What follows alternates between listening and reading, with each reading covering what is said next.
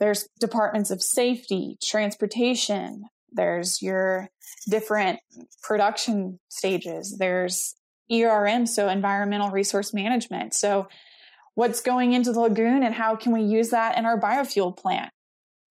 Just so many different facets of the industry, like of just swine production. In this little box, there's so many different places you can go. Swine it. It's time for a new era of communication in the swine industry. One that you can get the latest updates while commuting or driving to farms. Here you will have the brightest minds of the global swine industry in your pocket. Swine It Podcast is only possible with the support of forward-looking and innovative companies like Genesis, the first power in genetics. Gestal, always one step ahead in swine feeding. Adiseo is a worldwide leader in animal nutrition, providing nutritional solutions and services which fuel predictable profits. AB Vista, new nutritional perspectives and novel enzyme applications to drive pig production. Hello, everyone. I'm Laura Greiner, your host for today's Swine It podcast. And with me today, I have Victoria Wilson, who is the feed mill coordinator for Seaboard Foods. Hello, Victoria. How are you today? Good. Thank you so much for having me today and that great introduction. I'm excited. You're welcome. We're glad to have you on today. Well, Victoria, before we get started really talking about the topic at hand, maybe give our audience a little bit of background about who you are and what you're currently doing. Of course. So I originally hail from St. Charles, Missouri, which is just about an hour outside of St. Louis. I grew up in a suburb and riding horses. I went to my bachelor's in animal science at University of Missouri in Columbia, or Mizzou. I started there with a cattle focus, thinking I was going to run a cow-calf operation the rest of my life. And then about my second year, I took a biochemistry class and a swine nutrition class at the same time, and it all made sense, and I haven't looked back. I followed that heart and drive for swine nutrition up to Iowa State. I finished my master's last year. I studied under Dr. Brian Kerr from the USDA and was partially under Dr. Laura Greiner. So that was a lot of fun. I call it the best of both worlds.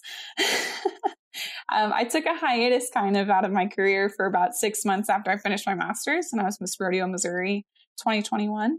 I got to travel across the United States and kind of promote agriculture and rodeo and do a little bit of PR and marketing. And then I joined Seaboard back in February as a feed mill coordinator. And I do just about anything and everything you could think of with numbers in a feed mill. I do a lot of reporting back to nutritionists, feed mill accounting, grain merchandising, things like that. I do grain sampling and analysis, quality analysis on anything from our grain, pellets, complete feeds. And then I manage a lot of feed ordering for about 65 barns. 40 of those are finishers. 8 are nurseries and the rest are sow farms. So it keeps me busy. That does sound like a lot to do in any given day. So it's fun. It really is. It keeps me on my toes. Absolutely. That's the kind of job to have, one that always keeps you busy. Makes the day go by fast for sure. This episode's sponsored highlight is about Gestal. Celebrating its 25th anniversary, Gestal manufactures the original wireless standalone swine feeding system. Designed by pork producers for pork producers. They are simple, reliable, and provide peace of mind 24 hours a day, 7 days a week, 365 days a year. Gestal is not just manufactured by an equipment company, but by a family pork production business with a slat-level understanding. Gestal, always one step ahead in swine feeding. Well, Victoria, I really kind of want to jump into that a little bit from a feed mill perspective. We haven't really had someone on who's talked from that perspective, at least to me, in the last year when I've been doing these podcasts. And so I think this could be interesting. As we talked beforehand, we have some producers that are listening that maybe have their own feed mills. We have others that certainly are ordering from a feed mill, and others that might just be a little bit naturally curious about what goes on in that feed mill. So let's kind of start from beginning and work towards the end. So let's start from ingredients coming into your mill. You had mentioned that you were involved in grain receiving. And so what does that look like? If you say you're working in grain receiving, what exactly is that? Okay, yeah. So in order to make the feed, you have to have ingredients. And so we have our own truck scale. So we have our own ingredients that I order every week based on our usages from the 3-week average. When those trucks come in, if it's a corn truck, I probe the grain cart and take in the sample and I grade it. So I send it through a splitter, do moisture and bushel weight, and then we will send it and grade it. For any damaged kernels, bugs, anything that could be wrong with it. And then any load that we have not received from that elevator, like an elevator previous in that week, we test for mycotoxin analysis. So we test for aflatoxin, deoxynivalenol, and then fumonisin. So those are the 3 that we mostly focus on because we find those to be the most important in swine. Once they pass those tests, we will take the grain in and receive it. And then from there, it goes to big corn bin, and then we'll send it to the grinder. Mm-hmm. Very good. So you mentioned a couple of mycotoxins that you test for, and we've talked about mycotoxins before on our podcasts, and I think we have one coming up again shortly. So since we're about ready to start harvesting again, what type of test are you running, right? So you said you're doing it right there in the mill, and some of our listeners might be more familiar with the ones we ship out and wait for tests to come back. So what are you running there in the mill? So we're using like a strip test from Neogen. That's about all I can talk on it. Does it require much sample preparation? Is it pretty straightforward? It's very straightforward. I think it's 10 steps in about 10 minutes. We grind the corn, put it in either ethanol or DI water, and it goes in the kicker for 3 minutes, comes out. We follow the protocol of different dilutants and then send it in the scanner. Scanner scans it, pops out a number, and we just mark it off and record it. Mm-hmm. So what if you came back with a sample that was high? Is it an immediate not going to accept, or do you do a second run? How do you kind of handle that quality control portion? So we kind of pre-manage that by when we probe the truck, we probe both sides, both hoppers. So when we bring that in, we have a representative sample that's what we call representative, and so is from both sides. And then we know that mycotoxins can be hot in one little spot, and then you go test the truck again and it doesn't. So if it's close, aflatoxin, we cap at 20 parts per billion in the truck. So if it's going to be 25, I personally will retest. I will get a renew sample and retest. 9 times out of 10, it pops hotter. I've learned. You have the faith. You want to keep the faith with it, but most of the time it pops hotter. Aflatoxin has actually been the one that we've tested like high on the most, I feel like, since I've been here. Coming from the Midwest, I'm used to like Dawn and fumonisin. So seeing aflatoxin was like, what? It was weird. Yeah, so I think that's an interesting observation, and I heard you throw out a level there, and it's a comment we get a lot from producers is, well, what's the right number from a mycotoxin perspective? And what I would probably tell them, the number that you threw out, I think it's fair. It's really something that they need to talk to their nutritionist about, because it's going to depend really on how much of that product's going to be in the final feed as to, what level you're going to be able to use there at the feed mill from an acceptance standpoint. Would you agree? Correct. I would say we set, like the nutritionists have set that level, and feed safety have set that level. That I also think comes into account with how much corn we're bringing in and how much corn we're using, and the amount of corn that one truckload is going to go into is crazy. Like, I can't even remember how many bushels are one of 3 corn bins holds, but it's a lot of corn in my opinion. So the other thing that some producers do or some feed mills do is they'll run an NIR test on that grain. Is that something you do at the same time, or do you wait and do it on final feed? So we run our NIR on a daily corn sample, so it won't be every truck. We get our moisture and bushel weight initially from just a moisture scanner or Dickie John. So we get that initial moisture there, but then we will take a daily sample. So we take a small sample of the corn from each truck from the day. We grind it down, and then we'll do a analysis on the NIR. So we'll get moisture, fiber, starch, all the good stuff. Mm-hmm. So NIR is something that maybe some of our audience may not be as familiar with. Could you maybe explain what that is and what it does? Yeah, so it's a near infrared scanning. You have a tablet that you can read it on, and you have a scanner, and you level out your sample, and you kind of probe in a way each little a representative area of the sample that you have. We scan, I think, 5 or 6 times, and so we move it each time. So it scans for like 5 seconds, and then you move it, and it's 5 seconds in that one, and then it combines all that and averages it, and then it pops up a little screen and tells you this is your moisture, this is your fiber, this is your starch, and it's handy. No lab work involved.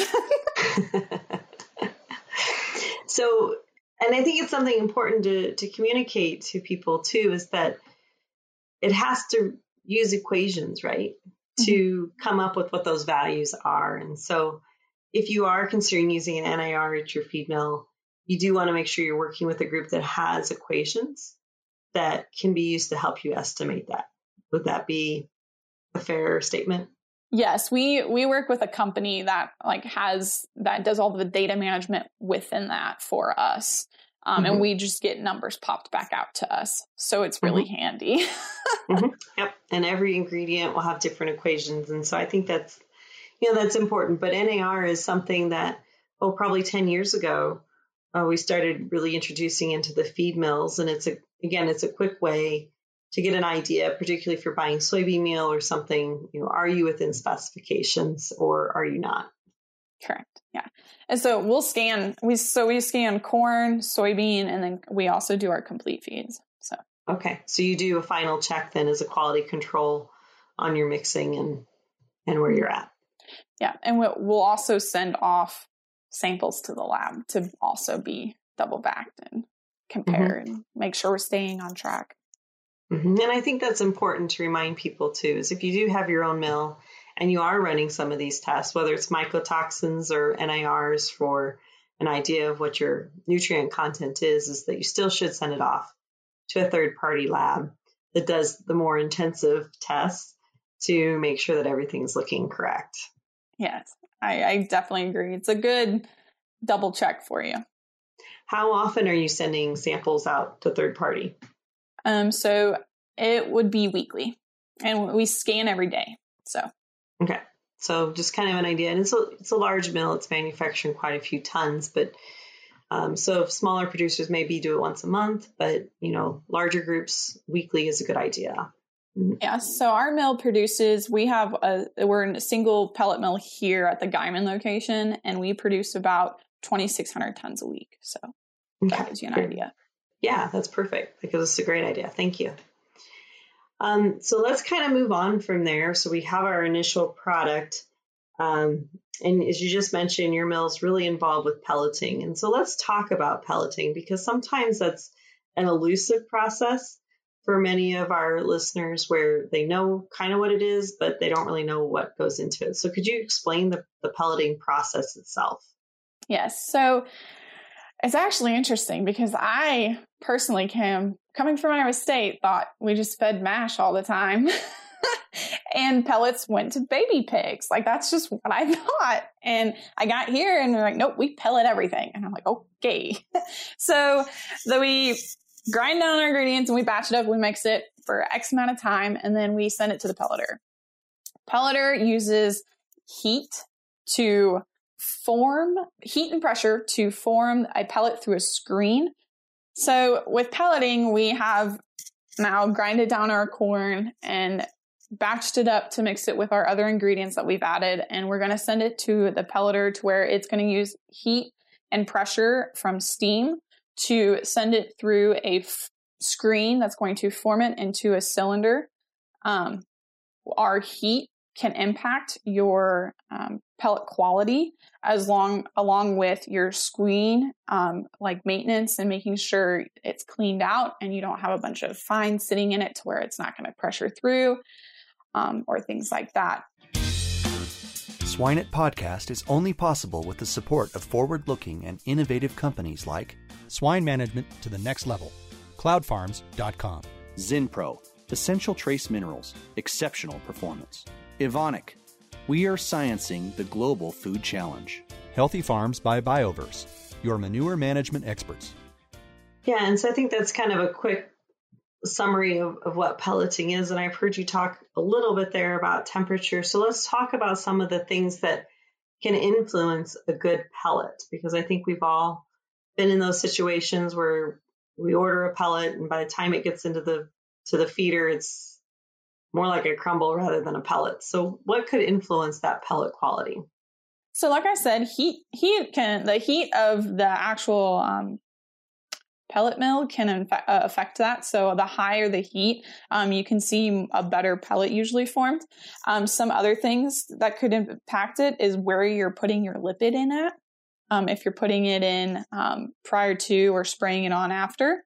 And then you can also see like high fiber having an impact on it, or different types of ingredients. Or I've also seen with particle sizing, if you don't have a good I don't want to say equilibrium, but like a across the board pellet size that is like it just doesn't hold together, I guess. So it crumbles. Okay, so I think that actually did a nice job of kind of explaining some things we should consider, particularly if we're considering different ingredients. We need to be mindful of fat quality or not quality, but composition of that diet. We also need to be thinking about how much fiber is in that ingredient that we want to use, because again, our nutritionists may come back and say we can't use that product, right? Because it's not going to give us a good pellet. One of the things we do talk about too is pellet durability index. And can you maybe talk a little bit about what that means? So we actually do PDI, we call it PDI, pellet durability index. We will do that actually on every batch. We will collect a sample and the mill will do that, I guess. I personally do not do PDI testing. Well, that sounds good. No, I agree. I think PDI, again, everybody has to have kind of an idea of where that number needs to be. We certainly don't want it to be too hard, or the pigs aren't going to eat it, and we don't want it too soft, or we're going to end up with crumble or mash back in the feeder. So I think that's a great overview, Victoria, of some things to be thinking about with pelleting, what that process is, factors to consider, and even the incoming grain. Maybe some opportunities for our smaller farmers who are wanting to try to maybe better address what's going into their bins, particularly this fall, as they're bringing in their crop. How can they do a better assessment of those ingredients before they store them this fall?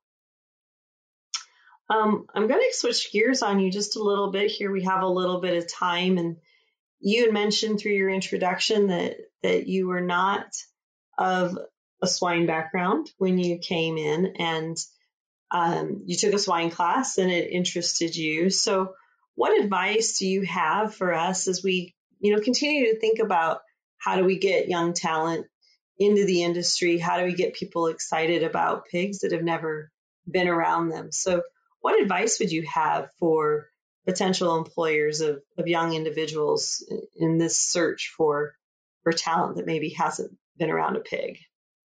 My biggest advice, and I would say that I've even taken part in learning over the last several months, be willing to explain that it's not just a pig that we're feeding to put in a processing plant. Like, wall to wall, what makes the world go around with swine production, there's so much in between. And I think I didn't even understand this until I was here and boots on the ground. And There's departments of safety, transportation. There's your different production stages. There's ERM, so environmental resource management. So what's going into the lagoon and how can we use that in our biofuel plant? Just so many different facets of the industry, like of just swine production. In this little box, there's so many different places you can go. There's HR, there's recruitment, there's people who do accounting, there's feed purchasing and merchandising. There's people who are selling end product, because we are so integrated at Seaboard Foods that I do get to see all of that. It's so impactful because you're just like, wow, like I have a part in that. And I think being able to show a potential employee that person, like that part, that you can go endless miles within the swine industry in any little area you could possibly want. Like you don't have to just love pigs, even though we all love bacon. But like you can fit into the swine industry and be impactful in it, and you don't even have to look at a pig every day. I don't see pigs every day. And I feel like I have an impactful part because I get to control, like making sure that feed's going to flow through those feeders and it's going to be good quality and that they're going to get the nutrients that the nutritionists want them to get. And that is important because that helps them grow. And doing the feed ordering, like helping and working with the farm managers, getting to help them order feed and make sure there's feed in the feeders every day and every evening when they leave. Like that, showing potential people that that's the impact you get to have, it excites me. So I would think it would excite someone else. Mm-hmm. Absolutely. So you obviously went to Mizzou with a passion in animal science, coming from a subdivision of a very large city. What recommendations would you have for us trying to talk to the youth in those areas? I think it comes down to part just being open-minded with them, because I think a lot of my peers growing up, they weren't sure what agriculture was. They knew cowboy boots, cows give us steak, pigs give us bacon, chickens give us eggs. But I don't think you quite understand until you go into the city and start asking those questions. What animal does pork come from?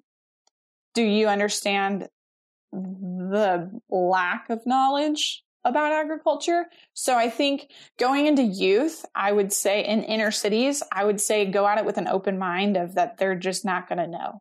They don't know. And you're going to be the first one to tell them. And you have to be able to tell them in a way that's going to make them want to know more, I guess. Because like when I first was introduced to agriculture, I got to ride on a tractor when I was like 3 years old. My mom was like, well, we're going to go see your uncles and aunts this weekend. You're going to get to ride on a tractor. And I didn't know what it was when I was 3, but I mean, I grew up knowing that they raised corn and beans and wheat and cotton and it was, I don't know. I guess I see it differently. And I'm one of those oddballs, I feel like, coming from a subdivision, because I craved knowing more, where I think sometimes it has to partially be the youth that wants to crave to know more. And sometimes they don't. And that's just who they are, I guess. Mm-hmm. Well, I think it's one of those constant debates, right? We can sit here and we can wait for people to come to an animal science department or to, want to be a part of a company and work somewhere in those areas or those arenas, whether it's HR or accounting, and even if it's not directly with the pig. But it's more that question of, should we be going out to them? And if we go out to them, what do we show them, right? How do we go to the inner city? How do we go to those large subdivisions? We have petting zoos. There's petting zoos all over. They're there at the zoos, etc. But we need to take it a step further than that, right? So any thoughts on how to get agriculture more in front of individuals rather than waiting for them to come to us? Yeah, so I think something that I kind of worked towards when I was Miss Rodeo, Missouri, and my big thing was bridging the gap was my platform, and that was bridging the gap between inner cities and agriculture and their understanding. I think bringing them the knowledge and giving them application. So I would have a class of kids, and I'd be like, so the grocery store.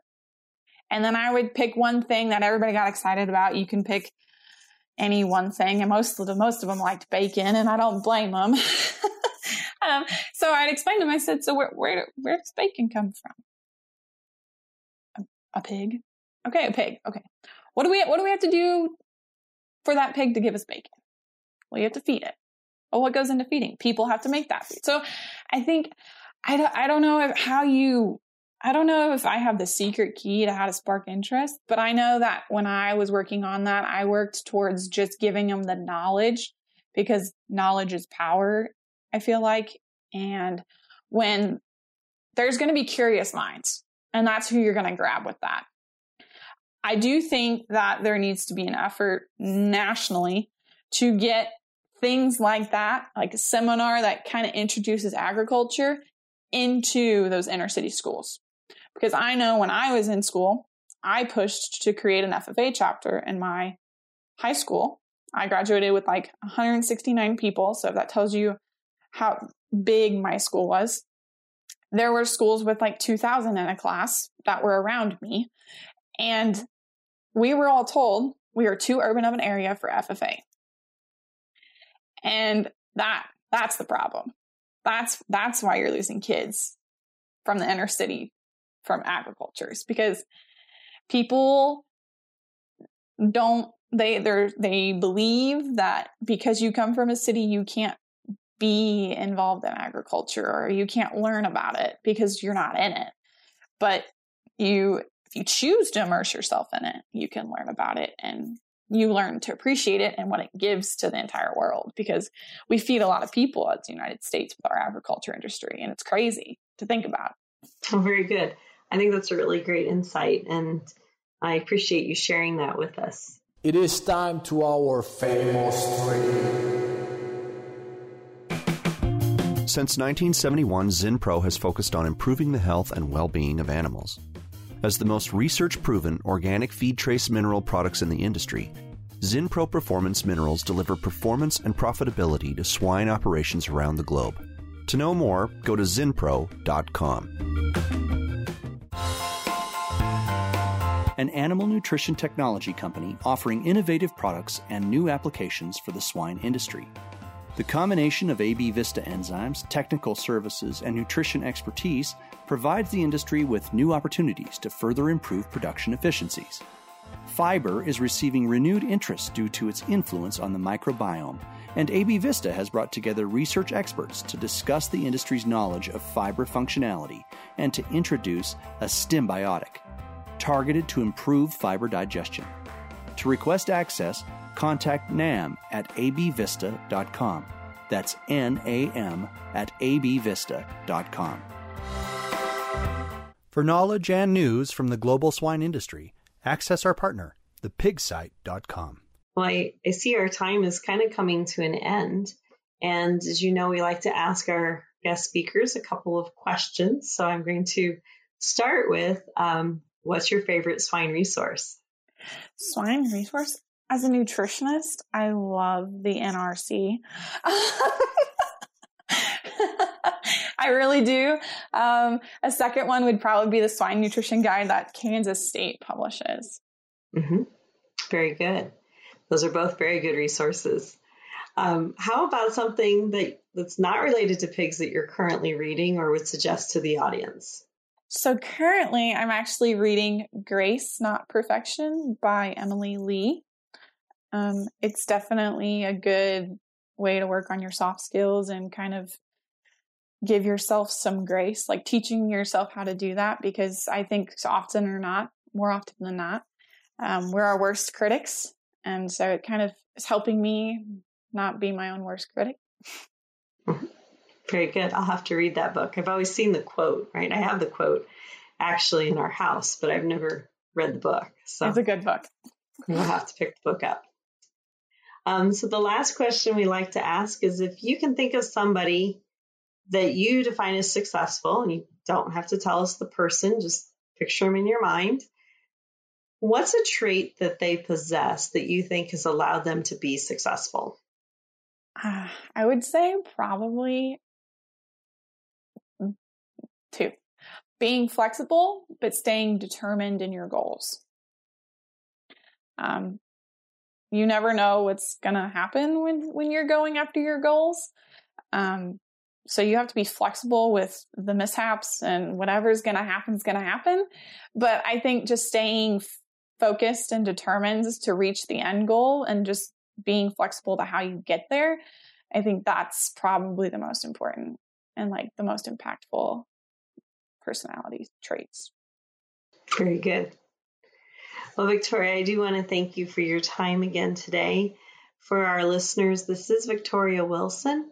And again, she is a feed mill coordinator there at Seaboard Foods out in Oklahoma. So thank you so much, Victoria, for your time today. We greatly appreciate it. Thank you so much. I enjoyed it. Imagine if with a few key concepts, you could have the potential to create a massive positive impact for swine producers. Join this small group and go to the next level of nutrition on this online training in applied swine nutrition and feeding by Dr. Marcio Gonçalves and his world-class invited swine nutritionists. Additionally, you will enjoy an exclusive community to network and exchange ideas. Go now to EliteSwineNutritionist.com.